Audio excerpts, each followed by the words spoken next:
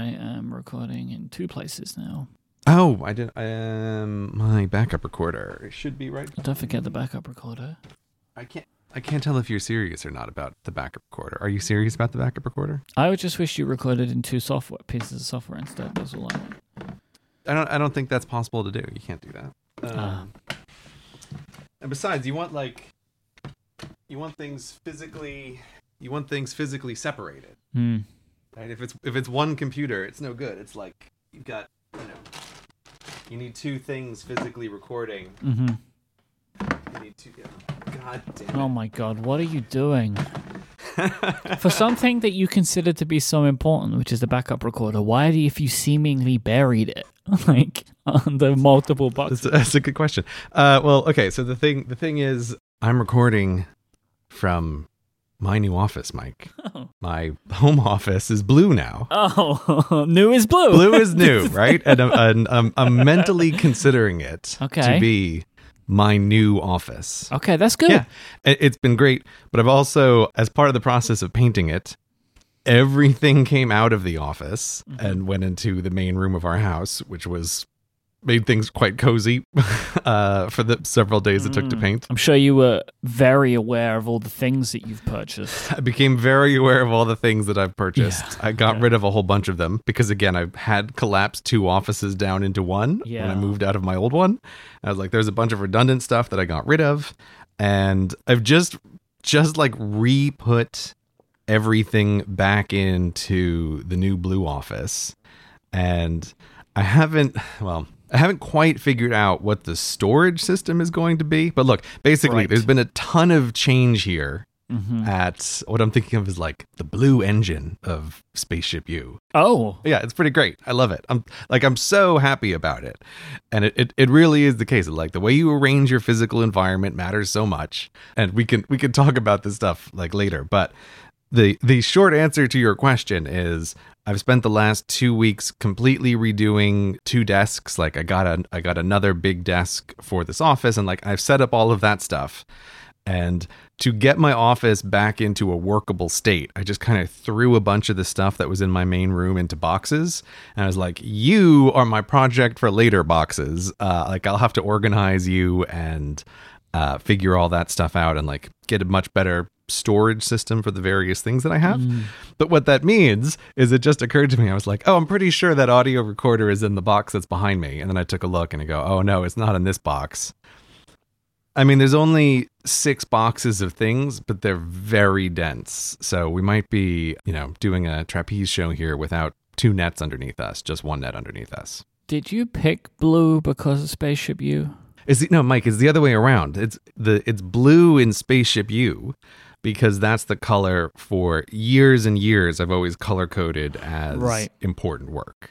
But did you pick the blue for the office because of that is what I mean. I don't even understand what you're asking. Blue is the color of serious work. Yeah, but your office wasn't blue before. No, I know it wasn't blue before because I just hadn't painted it before. But if you had painted it, it always would be blue is what I'm asking. Yeah, of course it would be. Like it couldn't be any other. It couldn't be any other color.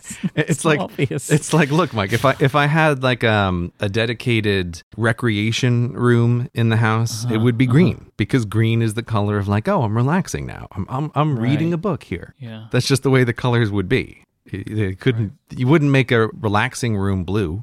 That's madness. Stupid. A relaxing room has to be green. Like, what are you even asking me? Yeah. Silly me. So anyway, I don't have a backup recorder. Just a quick thing, just a quick point of order. Something I'd like to bring to the attention of the court. Oh dear. Wait, the Cortex? No, don't you dare.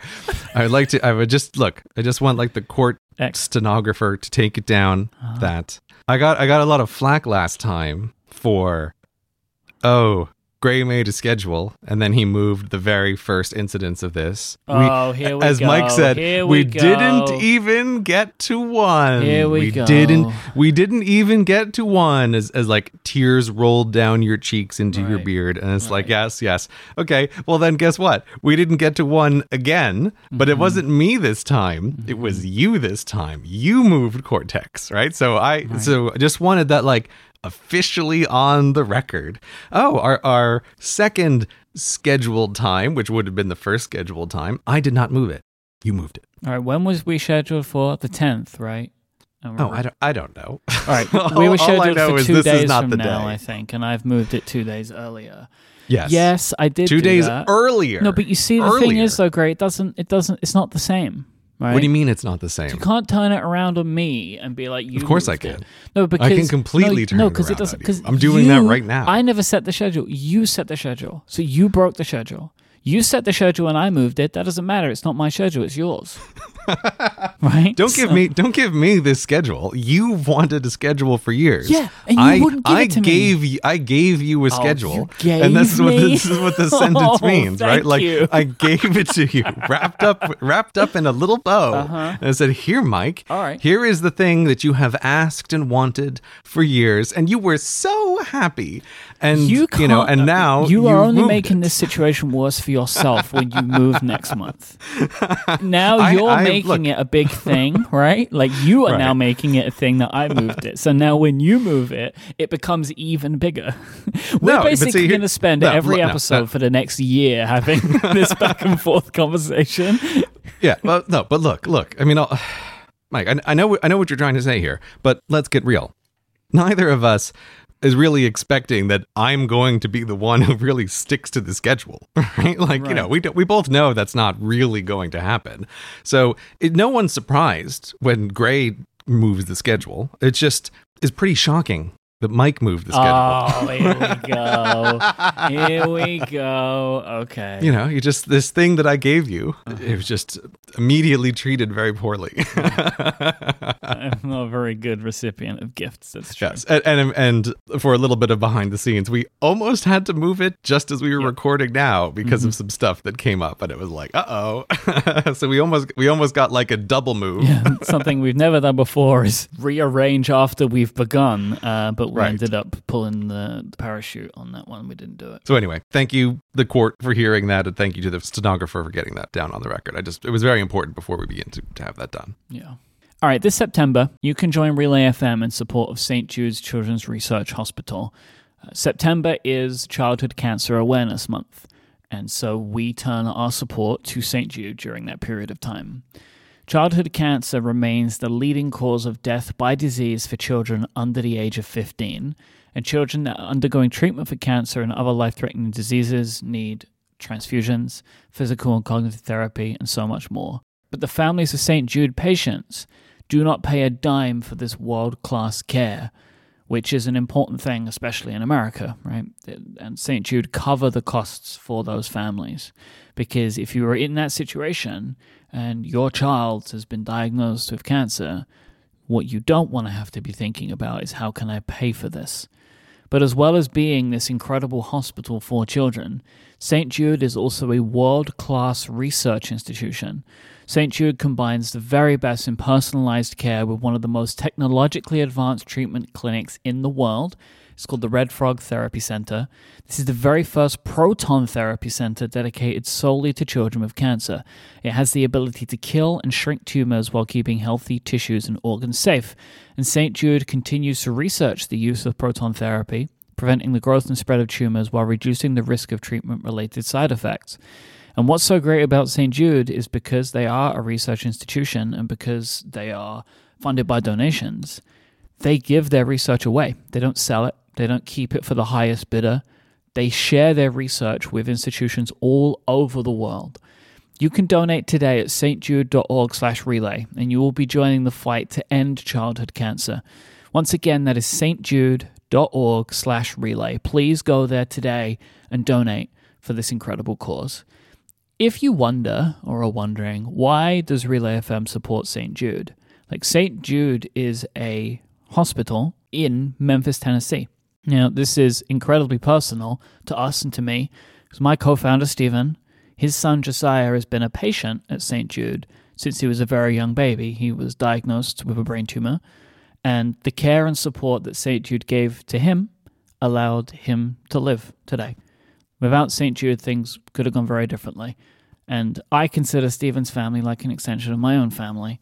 And to have seen, and I have visited St. Jude multiple times and seen firsthand what an incredible place this is.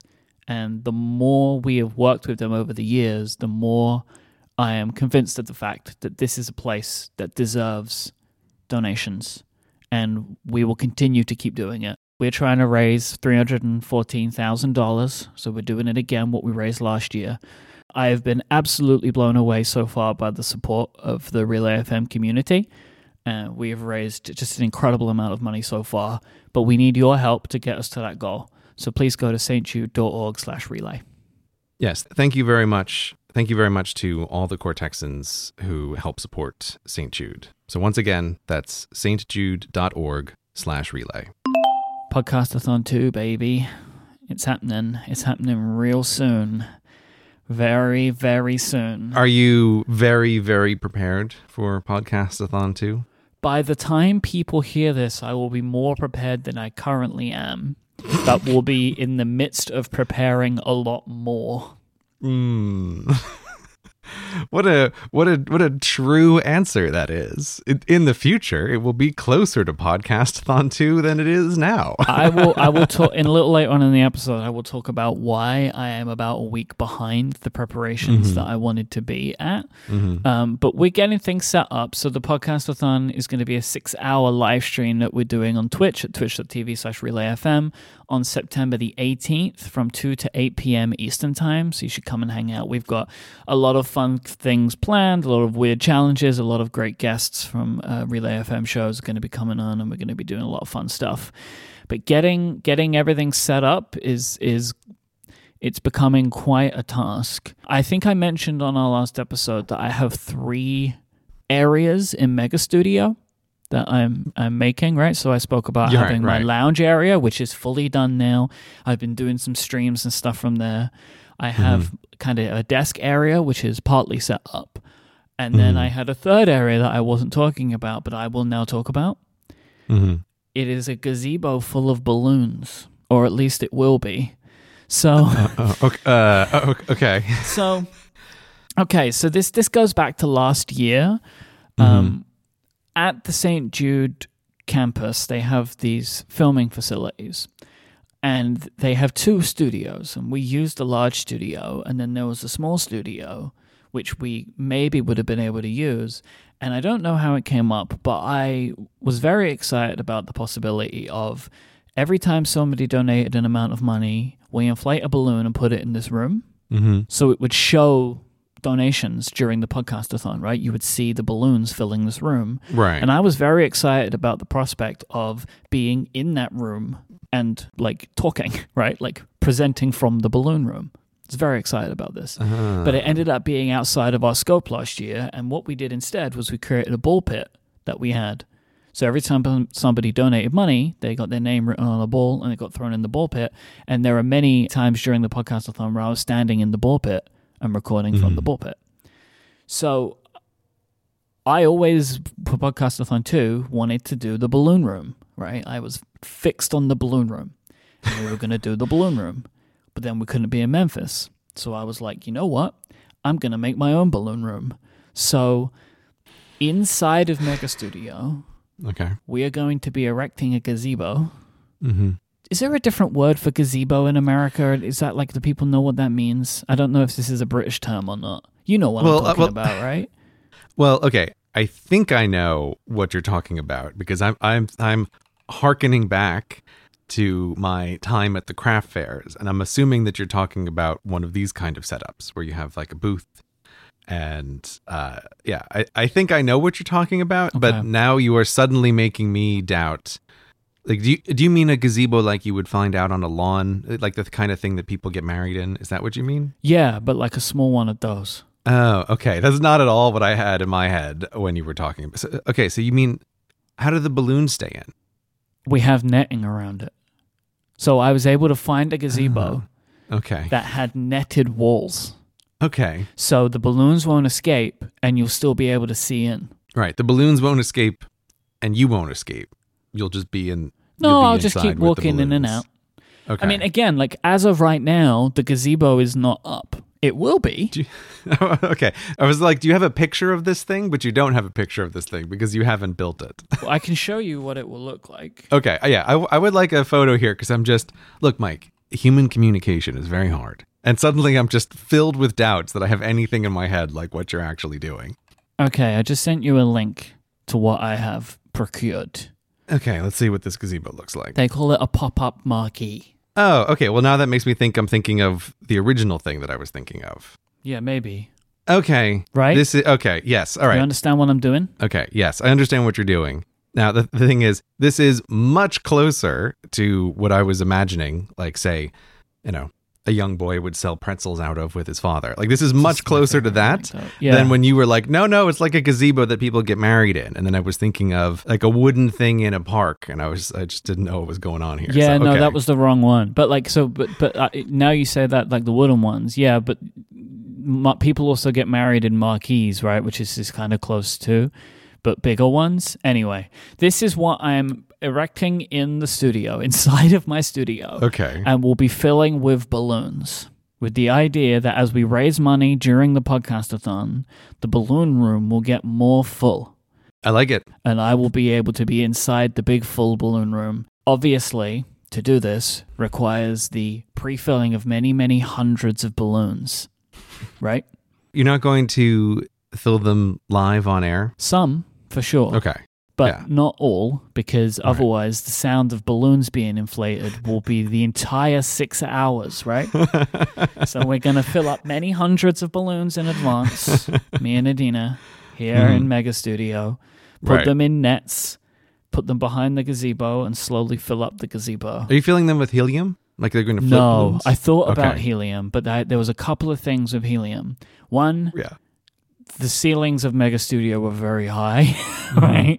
And I don't want to be dealing with that. And two, helium balloons will go to the top, which won't have the visual effect of filling. Right. Right? It will go the other way. Yeah, it'll more be like helium balloons are crushing you from above. Right. I wasn't planning to say anything, but I was also just wondering, what is the, like, those gazebos, as you call them, they're not that heavy, and I was just beginning to wonder, like, what's the maximum thrust of all of these balloons? And I was just going to keep real quiet if the answer to that was yes. That would have been actually quite a fun thing to have occurred, right? But like how many balloons until the gazebo leaves the ground would have been quite a fun moment.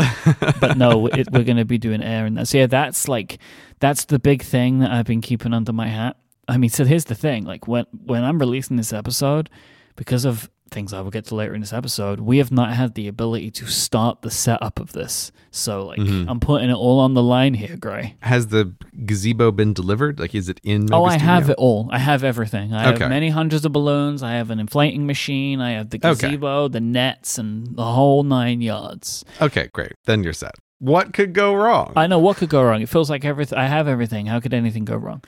So we've put up the metal part and taken it down again, so we know it fits because it's massive. Because funnily enough, gazebos difficult to buy during COVID. Why? They're out of stock everywhere because people are putting them up in their gardens. I was like, people shouldn't be outside. What are they doing? But they're in their gardens, right? Right. They're making little rooms for themselves in their gardens, right? So it ended up being a thing that was trickier to procure than I had expected. What are you going to do with it long term? Don't know, man. I haven't thought that far out yet. Okay, so when it is up, what percent of the floor space of Mega Studio would you say it's taking up? Good 25%. So it's probably not something you'd want to leave up indefinitely. Oh, it's coming down again, for sure. Okay. But when it's down, it's very small, actually. I was just thinking, like, maybe this could be a fun, like, VR room for you. You can have, like, the gazebo is now the VR cave. But if it's 25% of Mega Studio, you probably don't want to do that. That is a fun idea, but it's far too big to be a permanent fixture. But yeah, I will keep it because, like, you never know when you need a balloon room, I guess. But it also, when it's down, it's not that large at all. Yes. It's like a pretty small box that goes inside. Well, that will be delightful. It's one of the many, many fun things that we have planned for Podcast-a-thon 2. but is part of the very, very large job for a 2-person team to put together. But if you're going to do it, go for it. And that's what we're doing, right? We're just going for it. And we'll see what happens, and we're going to have fun along the way, and this week is going to be wild. I would like the time tracking numbers for filling balloons. Like I'd love to see what % of the year that ends up being later on. That would be great. I'll let you know. It's going to be a combined number. It's not just me, thankfully, filling these things. Yes, you, Mike, you are a very, very busy boy this upcoming week, and I do not envy you. I do not envy you at all. This episode of Cortex is brought to you by Squarespace. You can make your next move with Squarespace because they will let you create the website to give your next idea the perfect home. They have all of the tools that you will need to build the website that you want, to show off your next project, to show off your next idea, or maybe even an event that you've got going on. Whether you want to create an online store, a portfolio, or a blog, it doesn't matter because Squarespace has all of the tools that you're going to need. It is an all-in-one platform. There's nothing to install, nothing to patch, no upgrades needed. They take care of all of that stuff so you don't have to. Squarespace have got you covered. I really love Squarespace apps for iOS, so their iPad app is fantastic. You can build and customize your website in the app. They also have an analytics app as well with great alerts and great information to show you when you've got some good traffic stuff to be taken care of and to be looking at on your website. I really love those features. They have award-winning 24/7 customer support at Squarespace, so if you need any help, they've got people there to help you. And as I mentioned, you can very quickly and easily grab a unique domain name to give your website the name that it deserves. Go right now and check out Squarespace for yourself. Go to squarespace.com/Cortex and you can sign up for a free trial with no credit card required. And then when you want to sign up for a plan, just use the code Cortex and you will get 10% off your first purchase of a website or domain and show your support for this show. That is squarespace.com/Cortex and the code Cortex for 10% off your first purchase. Well, thanks to Squarespace for their support of this show and all of Relay FM. Squarespace. Make your next move, make your next website. So I've been doing a lot of Twitch streaming in the lead up to the podcast-a-thon. So like we've been doing some additional streams, games and some in-person kind of stuff too. And I am reminded how much I enjoy streaming as an activity. What do you like about it? I like that there's so much additional stuff that you can do that you can't do with audio, right? Like it's video. It's the video thing, right? Like, you know, I can play games. I can show things. Like I've been doing some show and tell of my growing keyboard collection.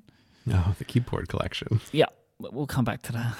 So many keyboards. It's a collection now. It's a thing. It's a big thing in my life at the moment. But so like I'm enjoying that, and what I like about Twitch streaming specifically is it doesn't have the overhead of post video, right? Like there's no editing.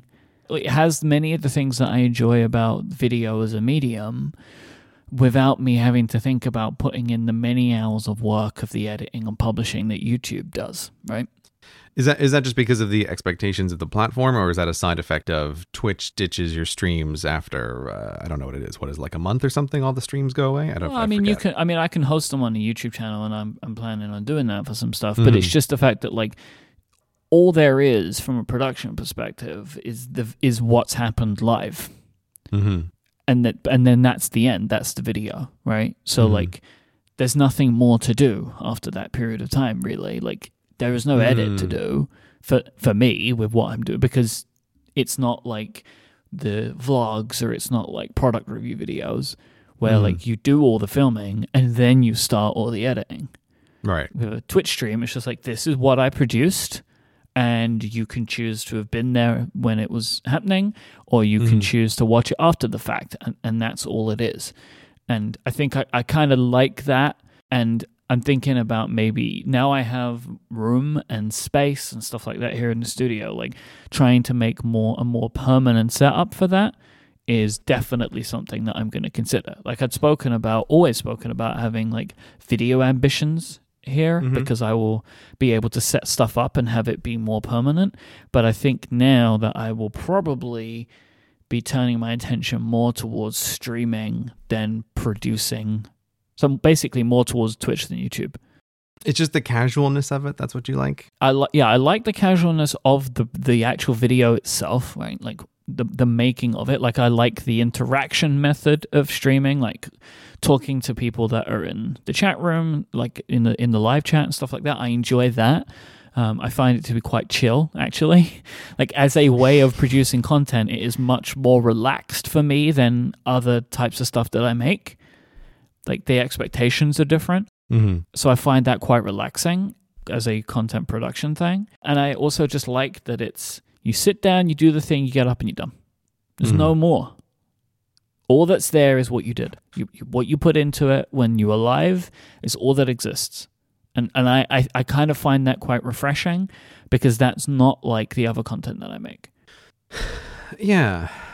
I don't know. I feel like I've had this, I keep asking because I've had this like on and off again, like, what is live streaming? Like, I don't know. I never feel like I'm able to get into it. Like I've never found content creators that have been like, oh, I really enjoy watching a bunch of this live stuff. See, I have also been watching way more Twitch streams. Okay. So like that's part of it. Is like I've found a type of content that I like to watch, which is people building keyboards.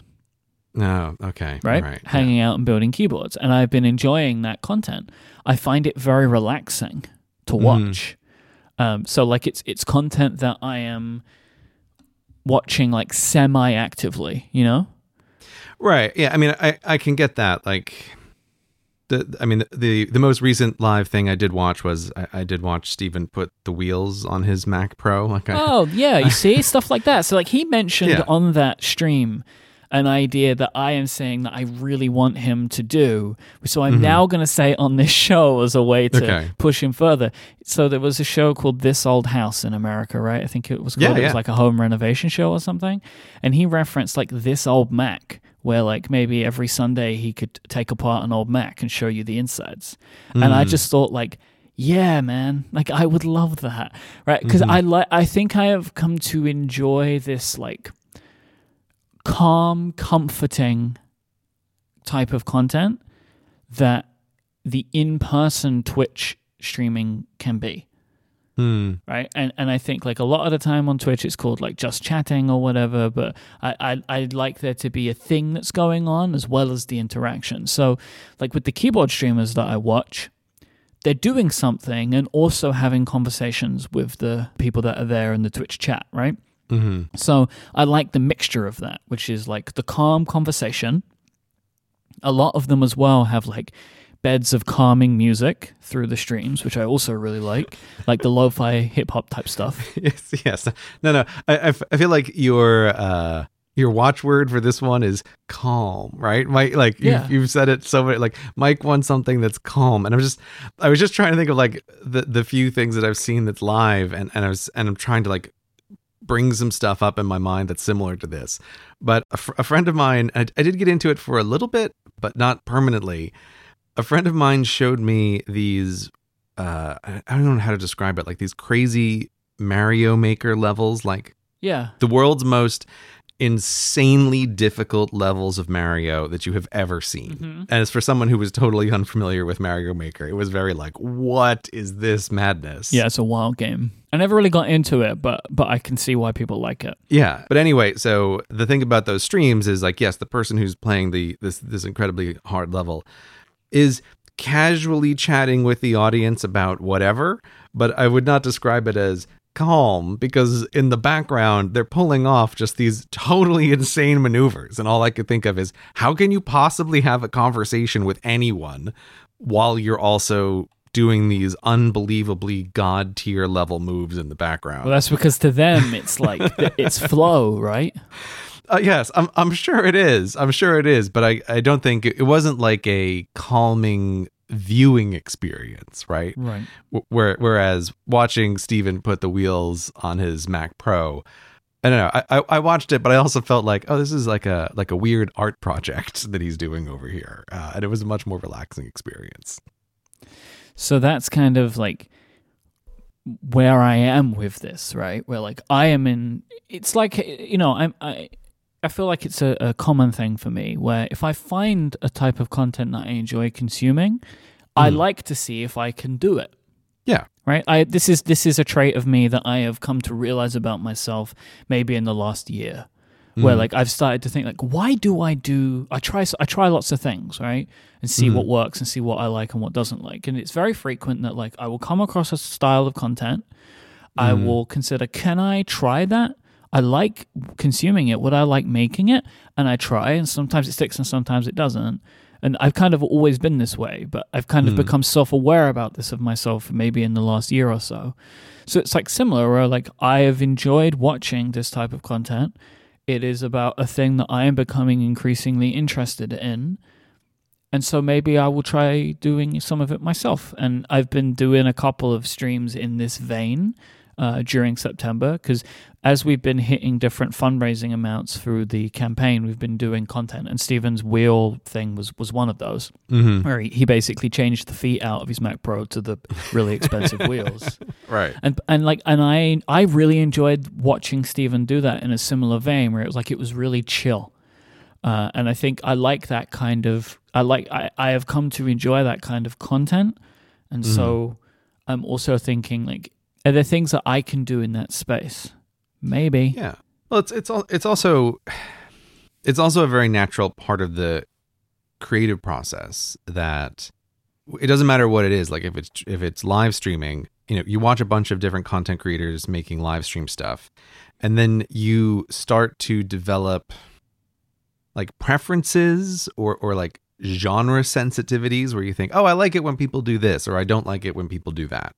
And then like I think it can very naturally just lead you into thinking, oh, if I was going to do a version of this, how would I do it? And yeah, I think that can just naturally happen for any kind of entertainment. Like, yeah, I mean, I know when I made that Tikoi video, I watched like 1 billion urban exploration videos around that time, where I'm just like, what's this genre like? When I'm putting this together, what do people do that I like, and what do people do that I don't like? And let me try to make my version of this thing. And I think that happens really naturally with any kind of creative project.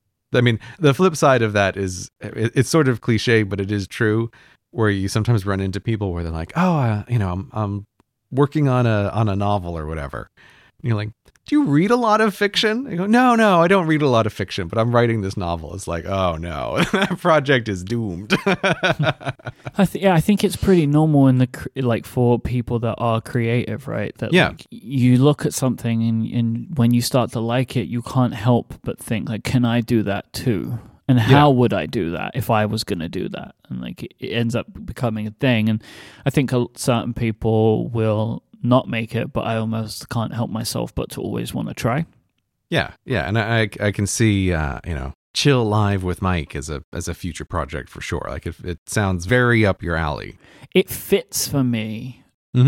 Basically, I want to get to a point where I learn and I'm learning to like build my own keyboards, right? Like you buy the kits and you put them together. And I kind of figure if I'm going to want to learn that anyway, I may as well just do this stuff on live streams, right? Like it just... okay. So you want to live stream the process.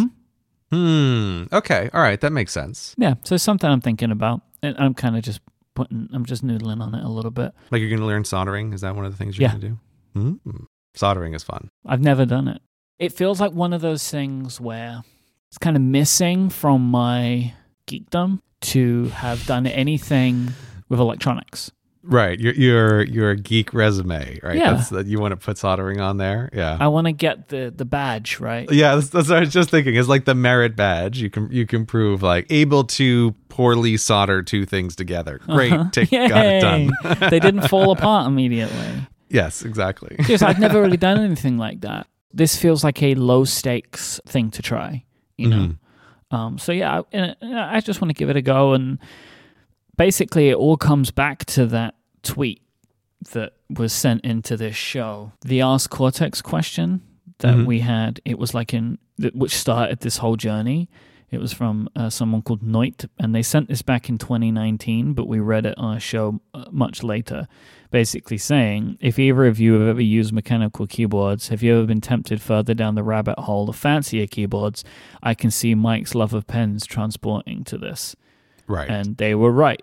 Like, and this kind of interest, this kind of hobby, I think it actually intersects with a lot of things that I like, because it also is technology, as well as being collecting and customization and stuff like that. So why not turn it into some kind of content? But what I don't want to do is make a podcast. Like I don't want to do that.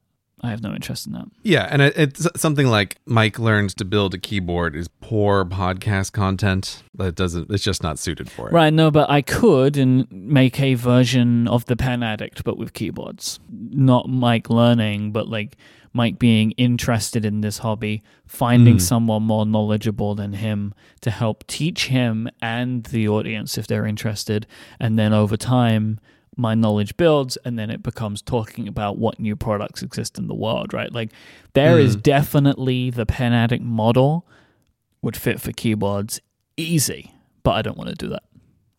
Just because as I think I've said this before on the show, of like when I was talking about having hobbies, and this is definitely a hobby, is like not turning it into work. And the streaming stuff, hard to do, right? But exactly, but the streaming stuff is like, I don't really think of that as, at the moment, I'll say this. I mean, who knows? But like, it doesn't. I was like, oh, Mike, come on. I don't really think of this as work yet. It's far enough away at the moment from what I do for a living. And if it ended up becoming something that was work-like, that would mean that it was successful. Otherwise, it's just going to be maintained to be my hobby. But what I don't feel the same Twitch streaming than I do recording shows. Like it's working different parts of my brain. It's like I really loved recording videos. I hated editing them because editing was too close to the editing that I do for audio. So yeah, pandemic busy, my friend. Pandemic busy. Yeah, you're gonna add live streamer to your repertoire here, and again, it's like as soon as you start getting, whatever it is, like the Twitch version of YouTube super chats, like Twitch donations, like so then it's going to suddenly become much more work like. But like you said, that just means that it's become a successful project. But it's charming to hear you say that now at the beginning of it, like, oh, this isn't work.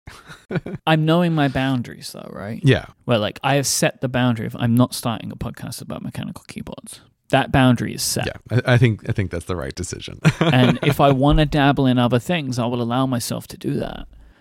Because as well, it's an expensive hobby. So if I want to do it, trying to make some money from it is a good, that's good for the spreadsheets. Right. You're going to try to recoup that. I can try and bring some of that money back into the business a little bit.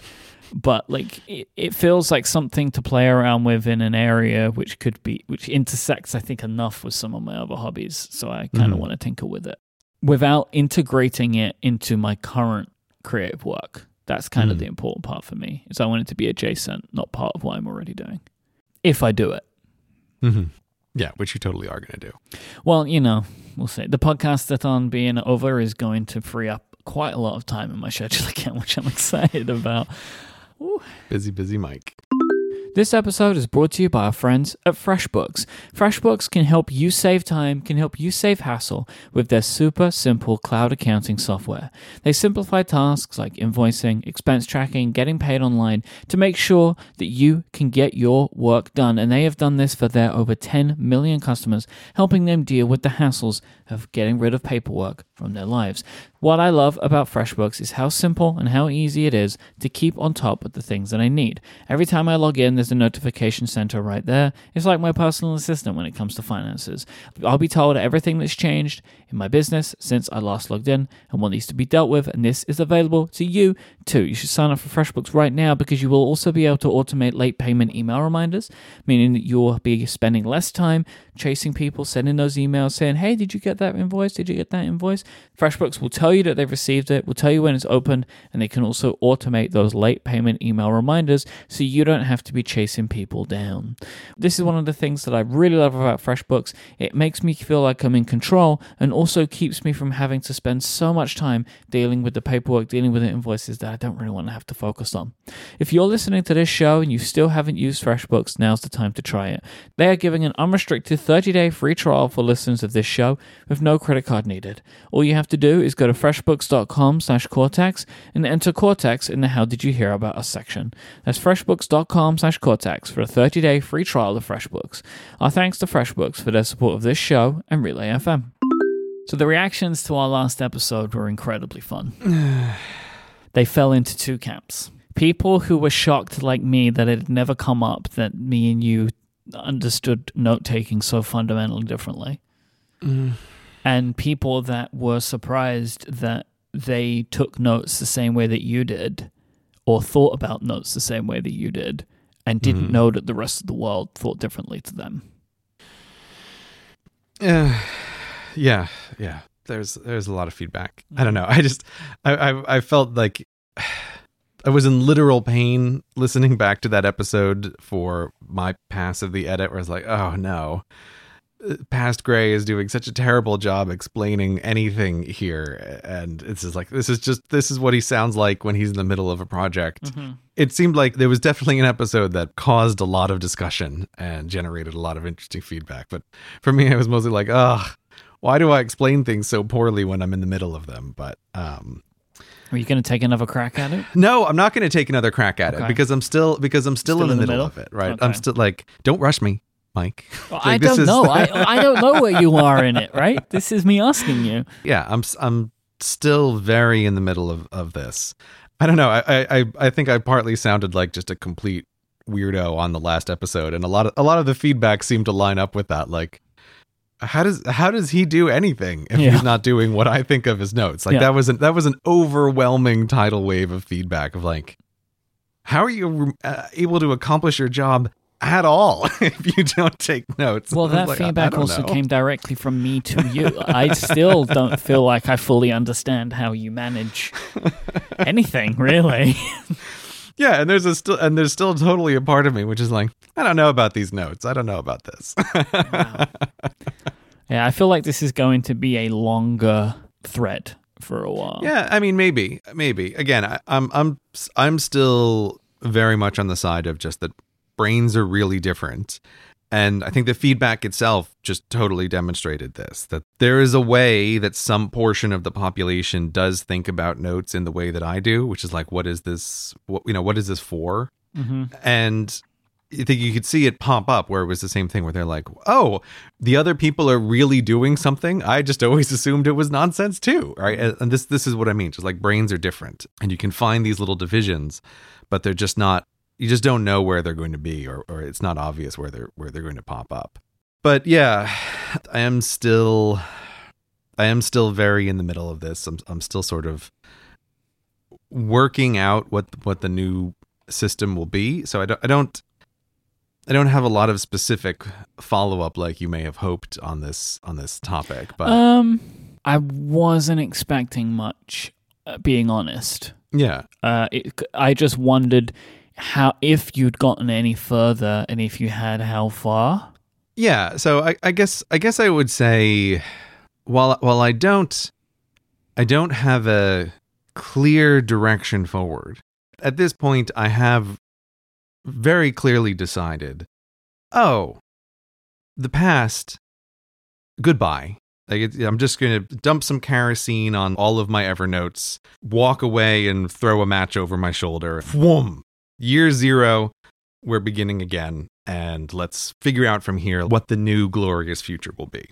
And I've picked intentionally 2 video topics for the next 2 projects that are almost like toy projects that are easy to play around with this topic of, how would notes work? And that's what I'm working on while I'm trying to figure out like what is the new system going forward.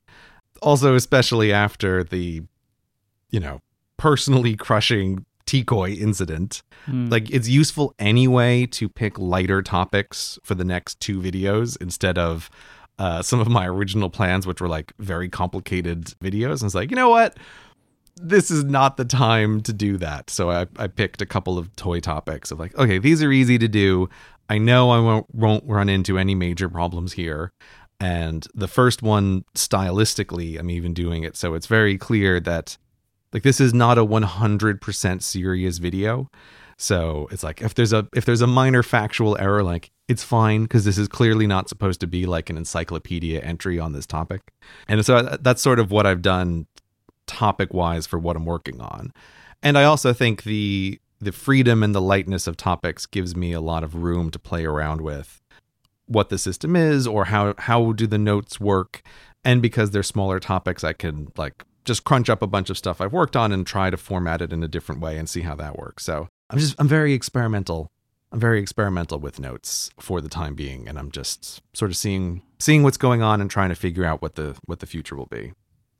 But I guess that's also a little bit of saying for the YouTube audience, maybe it's now a time to be a bit patient on when the next video will be. Like I'm doing a total like once in a decade reboot of the way I work. Interesting. Yeah. It's a choice that you make, right? You can choose that like I'm going to make this change before the next video, or you can be like, well, I'm going to keep working the old way and develop the new way. But I can understand from your perspective that, well, the reason this is happening is not because you had a new idea or found a new system that you thought might be fun to play around in. If you've highlighted that you need to look at this as a potential way to help you in the future, then you'd be kind of foolish to not do this beforehand. I took it very seriously what I said at the end of the CGP Grey was wrong video of like, oh, like I've done this autopsy and like at the end of that video, I say, oh, if we need to change things, we're going to change things. I didn't specify because I just didn't have any idea like what that specifically would mean. But that has very directly translated into like, okay, I need to rethink the way I do primary sources and my notes on primary sources. Right. I also just realized I said it in a slightly strange way there. But when I mean like the next video, I think a clearer way to say it is like excluding these couple of toy projects where I'm just experimenting, like the next heavyweight video. You have some light gray videos, maybe. Something along those lines. Stuff that isn't, maybe it's easier to say, like stuff that in nature is not something that requires heavy research like Tikoi did. Exactly. Right. Yeah. So, okay. Would you call it Grey Explains in that sense? Yeah. Okay. Yeah, the videos, the toy projects are still like, they're going to get that official logo on the side, which makes them like the official real Grey Explains videos. Right. But the topics have just been selected for very limited scope. That's good. That's clever. Yeah. Well, it's also like, it's been a good time to like step back and take not a break exactly, but just do a rethink. You're reevaluating some stuff. Yeah. That Grey Was Wrong project was extremely taxing on a very short period of time. And I just knew like, okay, this costs a lot of like work points that are going to take a long amount of time to recharge. And so like doing the note stuff is a good thing to be tinkering with, like while I'm building back up to that. And then what I was thinking about is like, oh, okay, well, if I'm burning the past, the future is now totally gone. And all of my vague plans for like, oh, this is the rough outline of the next 6 videos. I was like, forget that, whoosh, in the garbage too. Like, today is a new day. Like from right now, given what you know, like what topics would you select if nothing else mattered? And it's like, oh, okay, there's 2 obvious ones that I can play with, like, and then I'll do a reevaluation of what the rest of the topics are going to be. So that's a little bit of where I am with the redoing of the notes. Well, I look forward to coming back to it further. I really look forward, actually, to finding out which app you end up landing on. That's the thing that I'm really interested in. That's all people want to know. People want to know about apps. Well, of course they do. They want to know. Let me rephrase it. People in general probably don't care. Cortexans, they really care. Right? Yeah, no, Cortexans really care about the apps. Mm-hmm. And also, I get it, right? Like, we all know, like, oh, gear is the most exciting. The apps are the most interesting, right? Because they are the physical and digital instantiations of ideas. I do totally get why people care. Oh, what pen did you write that novel with, right? People want to know. I do have some initial thoughts. Okay. So there's this phenomenon where once you notice something, you notice it everywhere. It's the Baader-Meinhof phenomenon. Yes, thank you. I was like, I couldn't remember the name for it. It's one of the only things like this I remember because I love bringing it up, and I had to look it up so many times that it's stuck in my brain. Okay, how do you say it? It's what? Baader-Meinhof. Baader-Meinhof. Okay. How would you explain it to the audience then if you've looked it up so many times? So the Baader-Meinhof phenomenon is you become aware of something and then you see it everywhere in real life. A good example is for people is like you buy a car or someone you know buys a car and then you see that model of car everywhere. Right. So I don't know if it is this phenomenon. I have a suspicion that it's kind of not. But at the same time, I also feel like, oh, the whole world of notes is going through a revolution right now. No, you have hit it on a very like weird time, right? Where like this might be part of the reason why you've realized that this is the thing that you're not doing like everybody else, because you have started to look at notes at a time when everyone is doing wikis, right? Like, yeah. There is a big upending in the way that note applications are looked at.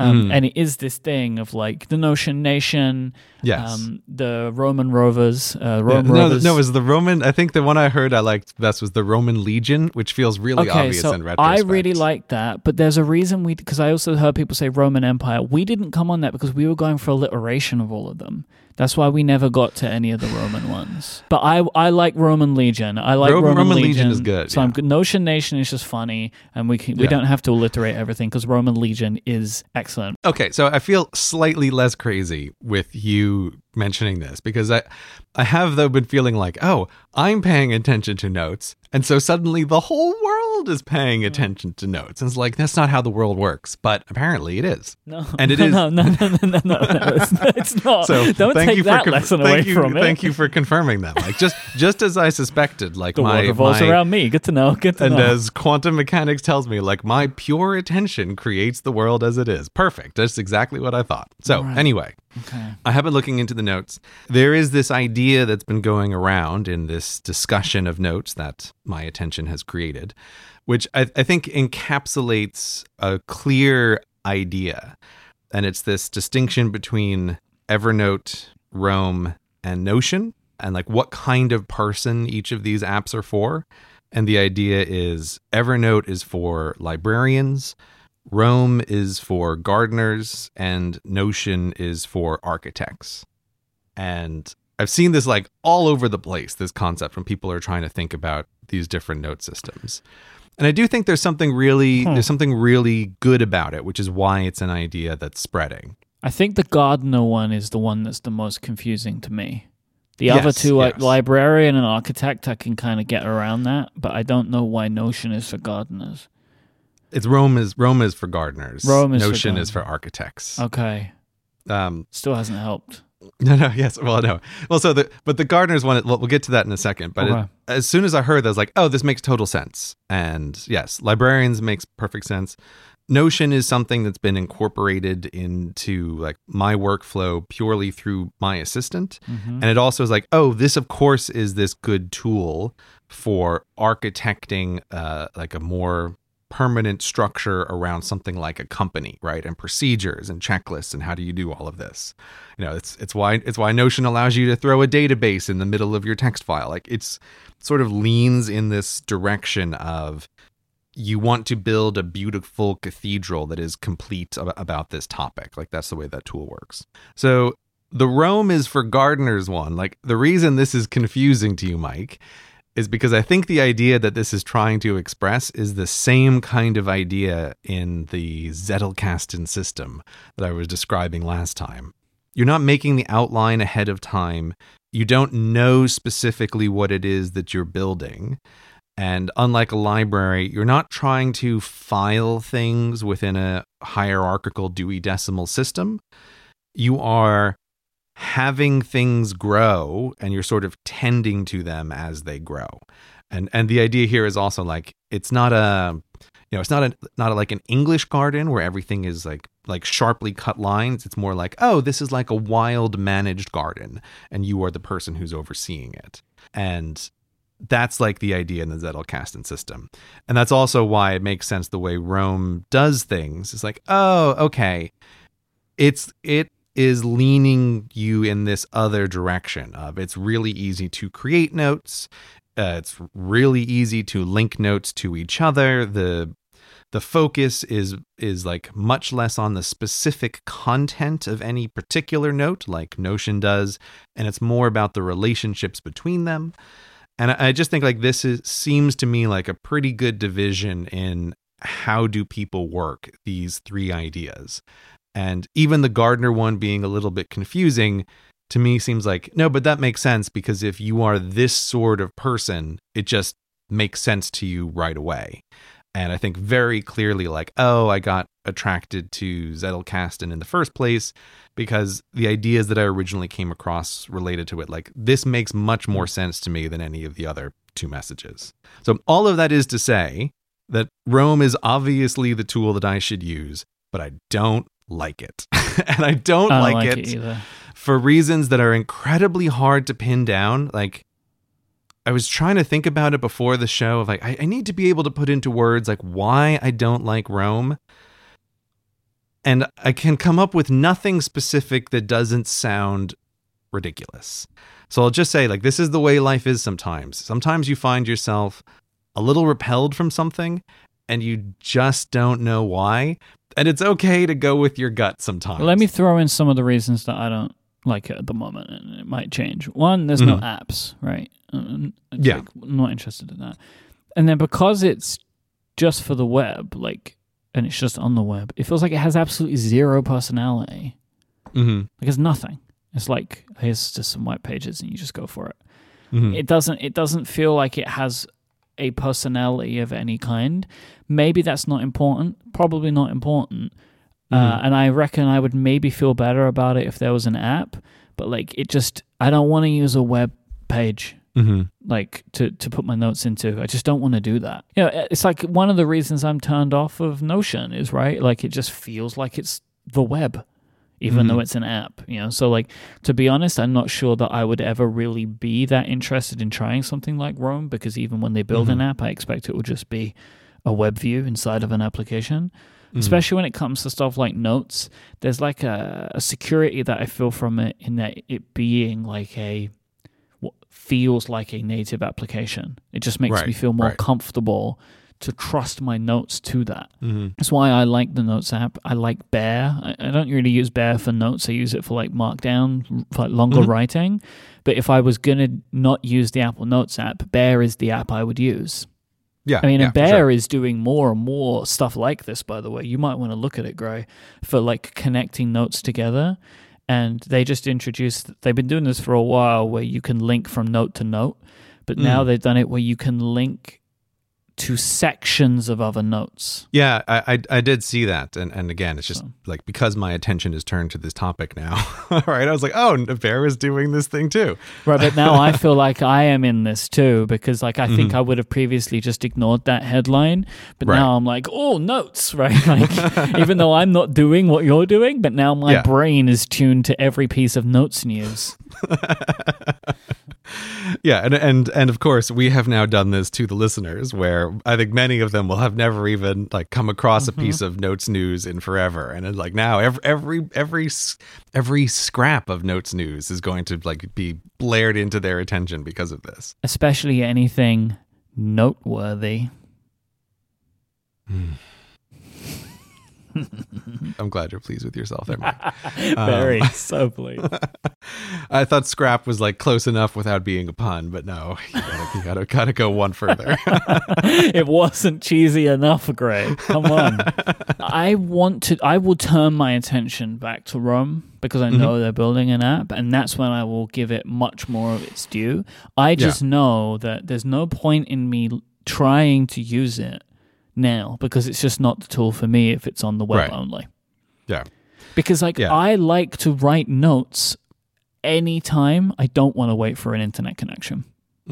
That is like a very important thing for me. Like, if this does not work offline, I can't trust it as my Notes app, because I would want to retrieve and add that information without waiting, without delay, without fail.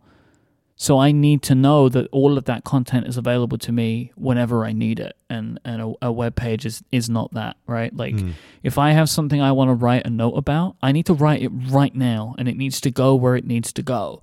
That's why I trust Apple Notes, right? Like, it does that for me. The sync-in is fantastic. The notes are always where I need them. You know, like Apple Notes database builds incredibly fast. Like if I have a new machine, it's syncing my hundreds and hundreds of notes. Takes a couple of minutes. Mm-hmm. You know, like that's what I want.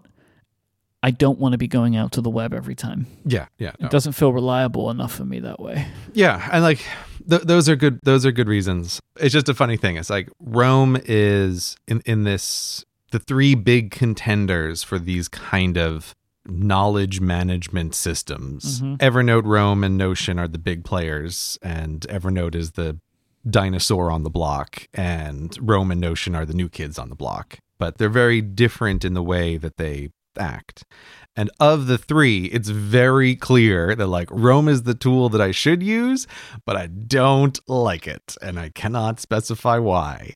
But the flip side of that coin is that there is a tool that I shouldn't like, but I totally love, and that is Obsidian, which is the one I mentioned last time. Like I had been just investigating a little bit, but like, boy, oh boy, do I love Obsidian. And it is the reverse. Like I've got a long list of things that I could tell you about why I shouldn't like Obsidian, but they don't matter because I just love it. While I was editing the episode before, I was looking at the website again and I was listening to your description, and I tell you, Gray, I still do not understand what this application does. Right, I was looking at the images that they put on the website. I was listening to you explain it to me for the second time while I'm going, yeah. And Gray, I don't understand it. I don't know why there's graphs. I don't know where the notes actually are. Like, I do not get it. I am pleased this one is interesting to you, but like... Oh, it's not interesting. Like, I love it, right? But like, let me tell you, I've got all these reasons why I shouldn't. It's like, oh, it's an Electron app. I hate Electron apps, but you know what? Whatever. Like, the programmers are doing an amazing job of making it feel like it's just a different tool and not a gross Electron app. Looking at you, Slack. Right, so like I don't like that at all. It's a tiny development team. It's like 2 people. It's a brand new project, so like the variance and uncertainty is incredibly high. They don't even have any monetization in place right now. They've got a plan for like how they will monetize the app, but like they don't have it right now. All they have is an option to sign up and just give them some money to support the development, which I 100% did in exchange for nothing. I'm like, please keep building this app. I love it. Oh, it's Mac only, no iOS apps, no iPad apps. And probably never will be. I just assume never. Like it's on their they have a little Trello board for what's under development. And like on the farthest end, they're like very long-term, mobile apps. But even there, their like long-term projection is just a lightweight one, something for capture and for access. But they're not even dreaming that they're going to recreate the whole thing on iOS. What an incredible downside. I don't care. I love it. I've been playing around with it, and it's just very obvious that of all of the digital tools, this is the one that just suits my brain the best. And yeah, it's, you can do the kind of Zettelkasten sort of thing. I think probably one of the clearest things I can say that is a function of why do I like it is it's very easy to open up a bunch of little windows. So I'm really trying to recreate this idea of all the notes are sort of index card sized. And if you think that these aren't endless scrolling text documents, these are index card sized pieces of information. Well, you can fit a lot of index cards on an iMac screen, and Obsidian makes it really easy to do that. Like every time you command click on a link in one of your notes, it'll just open up in a new window and like fit it somewhere on the screen. So it's a great way to be able to look at like a bunch of stuff at once. It really is very Linuxy, but in the good way, not in the way that Linux can be terrible. So I would say I really like Obsidian. And for my own total self-interest, anyone who's tried Roam and has felt like, they don't quite like it, give Obsidian a try, because I would like them to get a bigger user base and then to be able to have a monetization plan so that it continues to exist. But yeah, so that is where I have fallen on the digital tool side. Obsidian, the app that I shouldn't love, but I really do. Oh, they also have an 80s theme, which is totally rad.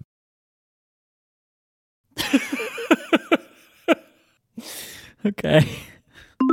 This episode of Cortex is brought to you by ExpressVPN. Have you ever watched The Office? If you have, you probably know that the US series is based on a UK series, also called The Office.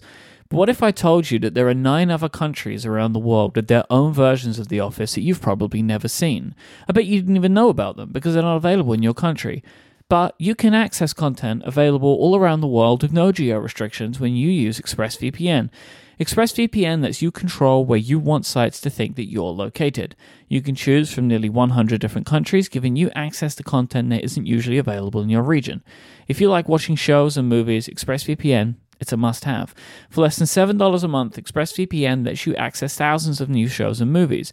On services that you're already using, like Netflix and Amazon Prime, it is a no-brainer, and it couldn't be easier to use. Just fire up the ExpressVPN app on your computer or TV, select a location, and hit connect. I've done this a bunch of times myself, and what I really love is that things stream super fast. You would never even know that you were using a VPN. That's also, coincidentally, one of my very favorite features about ExpressVPN. ExpressVPN is so incredibly fast, it doesn't slow your connection. You can stream content in HD quality with no issues, and I love how easy it is on my iPad and on my Mac. It's a simple app. You just press one button and you're connected. And I love that you can very easily choose the locations. Super simple to use. Absolutely fantastic. So get the most out of your streaming services today at expressvpn.com/cortex. If you go to that URL, you'll get an extra 3 months of ExpressVPN for free. Once again, that's expressvpn.com/cortex, expressvpn.com/cortex. Go there now to learn more. Thanks to ExpressVPN for their support of this show and Relay FM. You mentioned painting your office blue. Mm-hmm. What else is going on in your quarantine? Well, I mean, I would say this has, without a doubt, been the most boring and uneventful time of my life. Yep. But I've also just loved it. Like, I've just loved every minute of it. Boring doesn't have to be bad. It depends on how you call what you're saying, right? It's boring in the sense that, like, you haven't gone anywhere. Yeah. You know? It's boring in the sense that I painted my office blue is legitimately one of the biggest pieces of news I can present to you in my life, right? Sort of like, what has happened? Like, my office is blue. And this, like, if we're making a list of here's the top 3 most interesting things that have happened to Gray in the past many months, like, that easily makes the top 3 list. That's what I mean by boring. Right. I like it. I like boring. And I was just looking at my calendar the other day, and I realized I passed my what I'm thinking of as my 6-month quarantine anniversary. Because I was looking at my calendar, and it occurred to me, I was like, oh, what was the last social event that I did in person? And I realized, yeah, that was more than 6 months ago now, was the last time I socialized with a human being in person. Mm-hmm. And so, yeah, I was like, oh, it was quite a while ago. But it's been great. So, yeah, very low-key quarantine, but it's nice. I mean, do you feel the same way? Do you feel like your life has no events? Different events. Different events. What do you mean by different events? Well, I mean, I still have things going on, right? Podcastathon is happening, you know? Right. Like, we're getting into new phone season. These are things that always happen anyway. Mm-hmm. I have had that period of time up until now because things that typically happen for me between March and September call for lots of events that are only really occurring in person. But this time of year, kind of September to December, there's a lot of stuff happening for me, which always happen in the way that I'm doing them.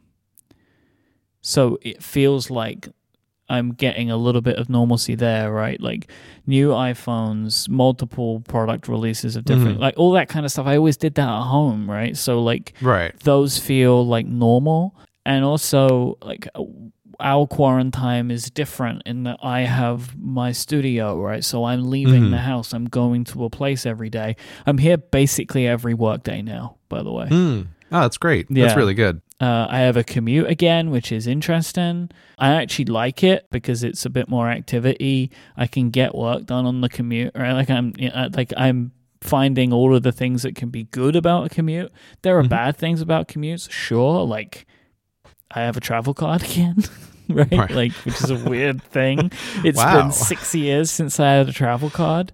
I kind of hate that I have to use the physical Oyster card, that like TFO have not found a way to make a digital Oyster card in my phone, which they could totally do if they wanted to.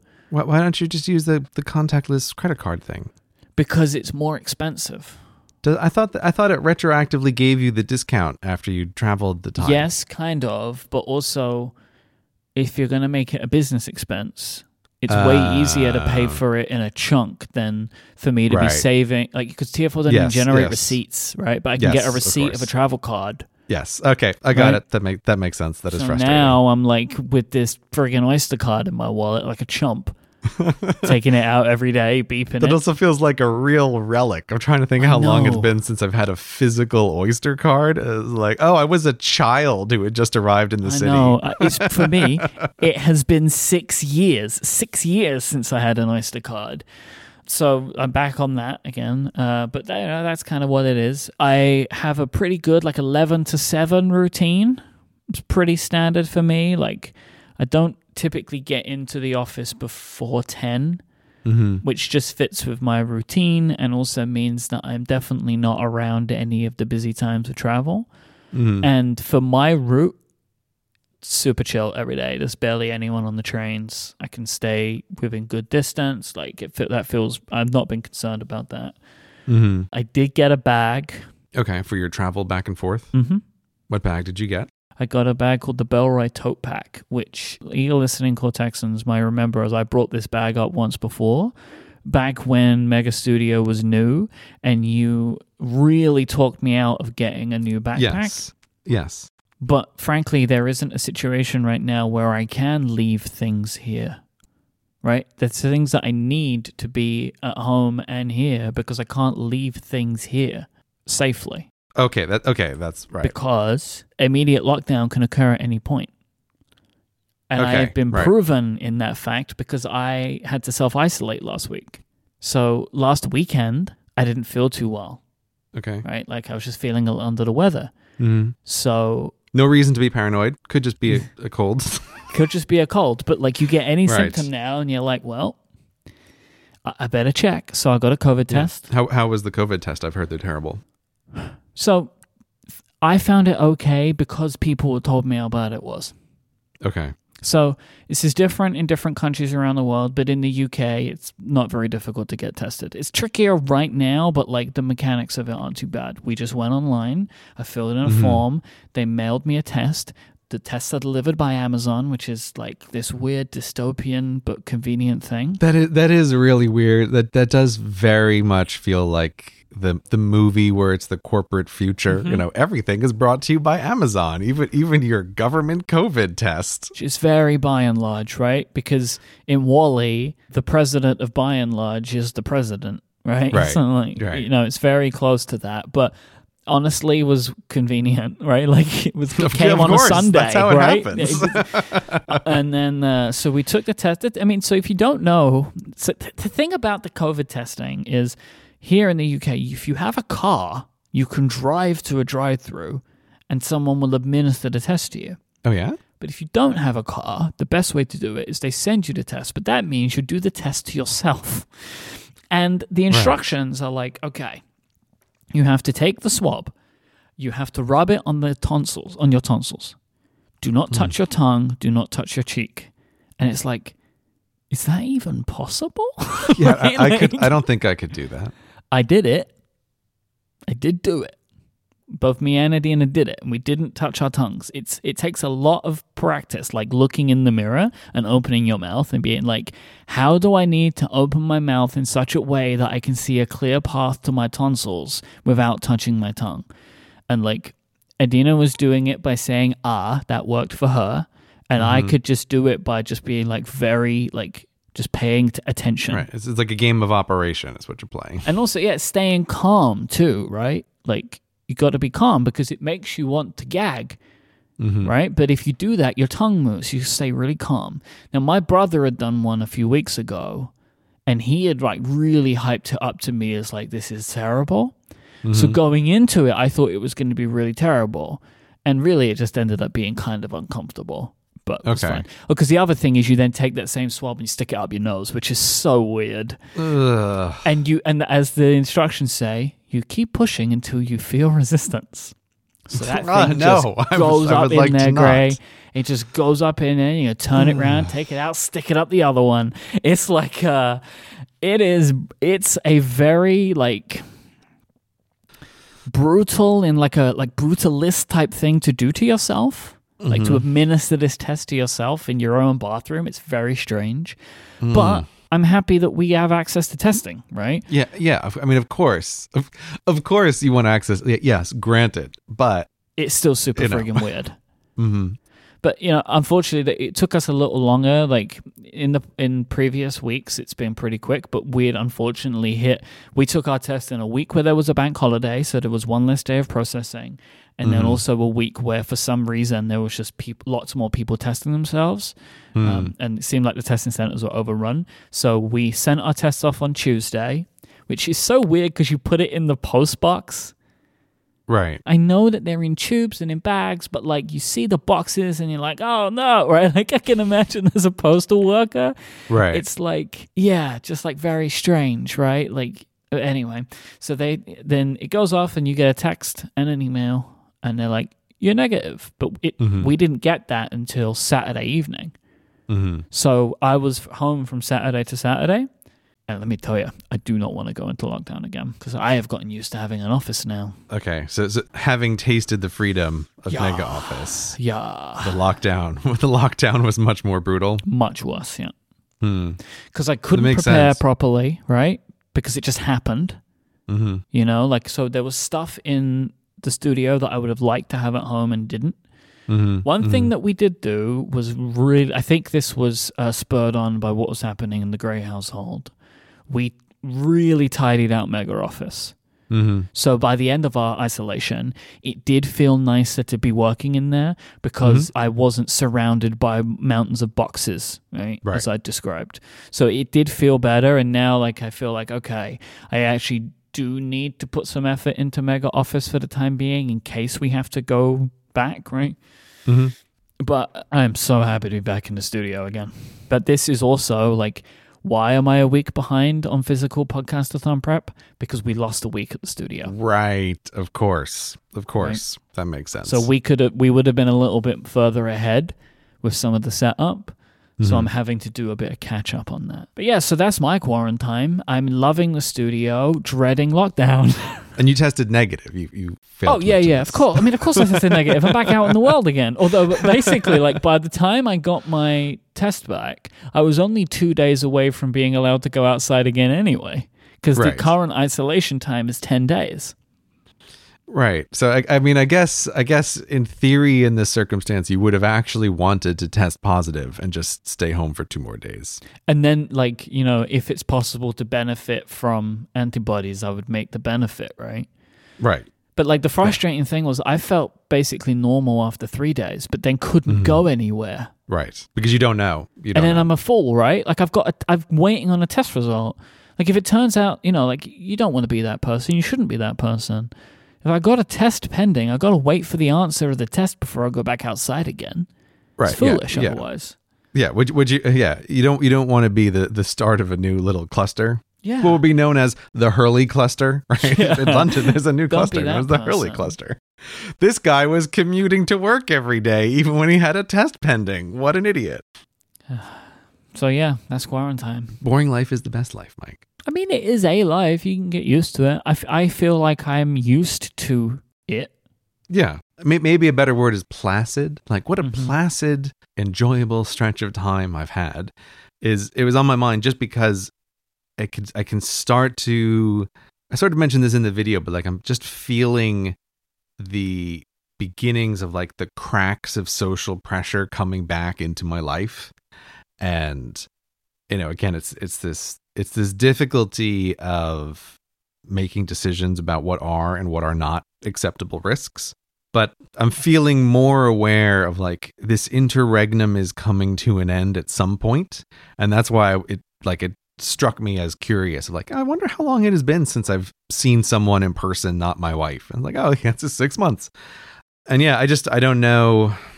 Like, I don't know when that first real break is going to happen, but it can feel a lot of the world like spinning back up, and invitations and social pressures kind of coming back in. And but I mean, yes, they are occurring more, but I do feel like it's easier to say no than before.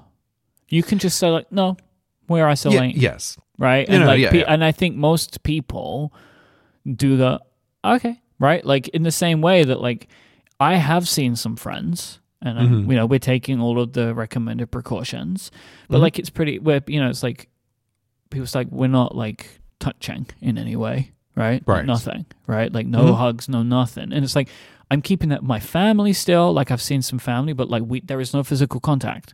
Right. It's just like, and my personal result on that is everyone's like, okay. Like, no problem. Yeah, don't get me wrong. I'm not getting messages that are like, "Get in the car, loser. We're going shopping." Right? Like, share this ice cream with me, Gray. Yeah, exactly. There's none of that kind of stuff. But it's just I'm aware of like an exponential increase in the number of like, oh, come to this thing, or like go over here, and it's like, no, please, no, I don't want to. No one has had even the slightest hint of a negative response. Right. But it's still like, again, it's the difficulty of making these decisions and these risk calculations and trying to think about when are sensible points to reevaluate. And I think one of the other things that's just on my mind is I've been aware that in the beginning, my wife and I kept having like a really clear reevaluation schedule. So it was like, okay, maybe there's a global pandemic coming. We're going to go into lockdown for 2 weeks and then we'll see what the deal is.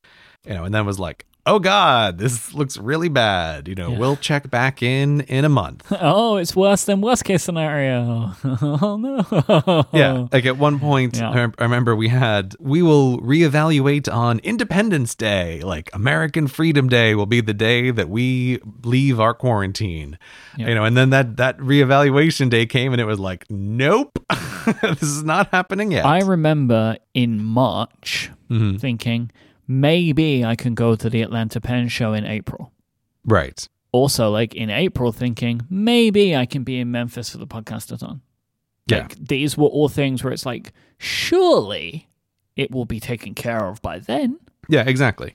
But then at some point after Independence Day, and I don't know exactly when, we never really set a reevaluation point. Yeah. And it's just like, I guess this is the thing now, and I think it is good to have dates to set as reevaluation points. Like I do think that was the only time in this whole period where my wife and I were like drifting a little bit. It's because we just hadn't set a like, when do we reevaluate it? But now my wife's been looking at like expert advice, and she's looking at, oh, okay, end of 2021 is like, maybe this is the reevaluation point. Who knows? But it's just like, just to have something in your mind. I am maintaining, right, as I should be, like being very aware, being very vigilant, all that kind of stuff, right? Which is my preface to saying that I am finding myself thinking much more like looking around, seeing what's happening in the world, seeing the way that retail is opening and dining, and, like just looking and thinking to myself, you know what, like, this is it, right? Like, this is how we're going to be for some time. And there is a set of balances that as a society, if we're functioning properly, we can try and do. And as individuals, we can do. And I'm basically like, I'm not getting upset anymore. I'm not freaking out anymore. I'm kind of just like, all right. Like, I'm in it, we're in it, and we'll just keep going until we're not. Yeah, no, don't get me, I'm not saying you're not saying that, but it's like, it's a similar thing where like, I don't feel like I need, like you both did, like, I don't feel like I need this sense of like, oh, maybe in a couple of months it will be taken care of, where I'm kind of just like, all right, like I'm in it now, and I'm just going to try and find life within these parameters and just get used to it. Because if I don't do that, I don't know how else I'm going to feel. Like, this is just where I am. Oh yeah, yeah, and it makes sense, and it's also, again, it's just trying to figure out where to set the dial with these things. The only thing that I have found genuinely frustrating is just like the inability to travel, and that's part of what the big like reevaluation point is as well. Is like, okay, when is the next time that if something came up that's interesting for a project, I would feel comfortable getting on an airplane to, go investigate that project? Right? That's a question. And then, and then the other question so that's like one big one. And that does feel like the 2021 reevaluation.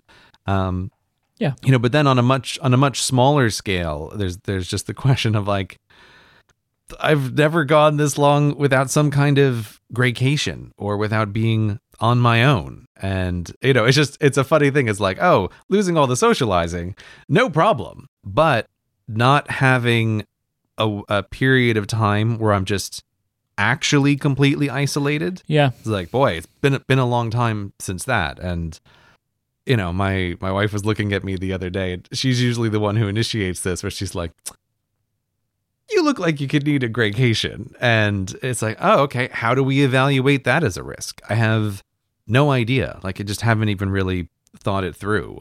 But those are the sorts of things where I'm just trying to think, like, what are the trade-offs here? What is being too cautious? What is possibly being not cautious enough? Like, it's still extremely hard to judge. And it is in part of this feeling that, like, I think the vast majority of the world is basically where you are, Mike, of like, yeah, this is the way things are, for some indefinite period of time. And people are like getting on with their lives. I think that's the way most of the world is. So yeah, it's just thinking about things in those contexts. But that's partly why I feel like there's some kind of cracks coming. And I don't know what the first thing to crack will be. Like, maybe my wife will find some totally isolated place to dump me for 2 weeks, for like a graycation. And that will represent the first kind of quarantine break. Like, I just don't know. I just don't know what the situation's going to be. We have a couple of staycations coming up. We have a family event, and then we're doing something for Adina's birthday. So what are you doing in terms of the physicalness of it? What does that mean? Like, is the family getting together? Are you going to some place and staying overnight? We're going to a place for a few days. Like, we're all going to a place for a few days. If it goes well and it all works out and everyone has fun, like, I can imagine me and Adina doing more of that stuff throughout the rest of the year. Finding a hotel, just going just to change the scenery. Yeah. Yeah. And even with that, I have been more in the outside world lately, like the physical outside space. You have, okay. I do have a question. I have a question, feedback question for the audience. Okay, so masks, right? Everybody's wearing them. Mm-hmm. I think my face is too big for a mask. Like, yeah, okay. I cannot find a mask that seems to fit. It's like the distance between the top of my nose and the bottom of my chin is too large. All right, I was having this problem. Okay. I'm going to send you a link. You're not going to like it. I'm going to send you a link. I feel like I'm not going to like it, Mike. Adidas make masks. Okay. I mean, they have an Adidas logo on them. I don't know how you feel about that. That's what I think that you might not like. These are my favorites. These are my favorites. They're not... It's difficult to explain what they're made from, but they're kind of like... They feel like a little spongy in a way. Okay. Get a pack of these. They have the medium and large. Like, they have small, medium, large, right? 2 sizes. Get the medium, large. It's £15 for a 3-pack. These are my favorites. They fit me the best. I was having this problem too of like that I could not find many options that would cover my nose to all the way under my chin. These do that. I really like them. Yeah, or like I would find something that would cover until I would open my mouth at all, and then it would come and not work. I mean, okay, if you can do, I've been able to do a bit of talking, but if I talk for a bit, it will slip off. But I think that you'll never find an option No, I'm going to find an option, and this is All part of right. the reason why I'm asking the audience. It's like, Okay. hey, listen, there's got to be someone else out there whose face is too big, but who also wants like an N95 mask to protect them from all the things. All right. Well, Right? the Like, N95 this part, must exist. I can't help you with because these Adidas ones are just cloth coverings, right? Yes, no, I can see that. I'll take them. I'll take them over nothing, right? Like if something just fits. I mean, it has a pocket for a filter, so you know you can go wild. Get those and see. But okay, you are asking for this feedback. How are you aiming to collect it? Where do you want people the to send Reddit. it People to? go into the Reddit. That's the way to do it. There's no one home on Twitter. Just send stuff to the Reddit. Okay, that's the best way to find stuff. Well, that's why I wanted to make it very clear, because there's two things that I don't want to happen, which is I don't want to field tweets or get emails. Right? Yeah. Don't send stuff to Mike. That'd be terrible. It doesn't happen to me very often, but like if you ask something specific like this, I know I'm going to get caught up in it. Yeah. That's my request. Okay. I will happily benefit from this crowdsourcing because Yeah. I'm always on the lookout for new masks. The Adidas ones are the ones that I have liked the most, but Okay. they are far from perfect. Yeah. I hate the logo. It's ugly. I mean, look, what I really want is a Cortex brand mask. That's the thing that I actually want here. Yeah, but it doesn't exist. It doesn't exist. Look, this is not through a lack of trying on my part, right? Like, but this is the thing that to get right seems to be pretty tricky. So Yes, but that's what I would like to bring into the world is the Cortex brand mask. But it doesn't exist. So in the meantime, help me out, Cortexans. Feedback in the Reddit.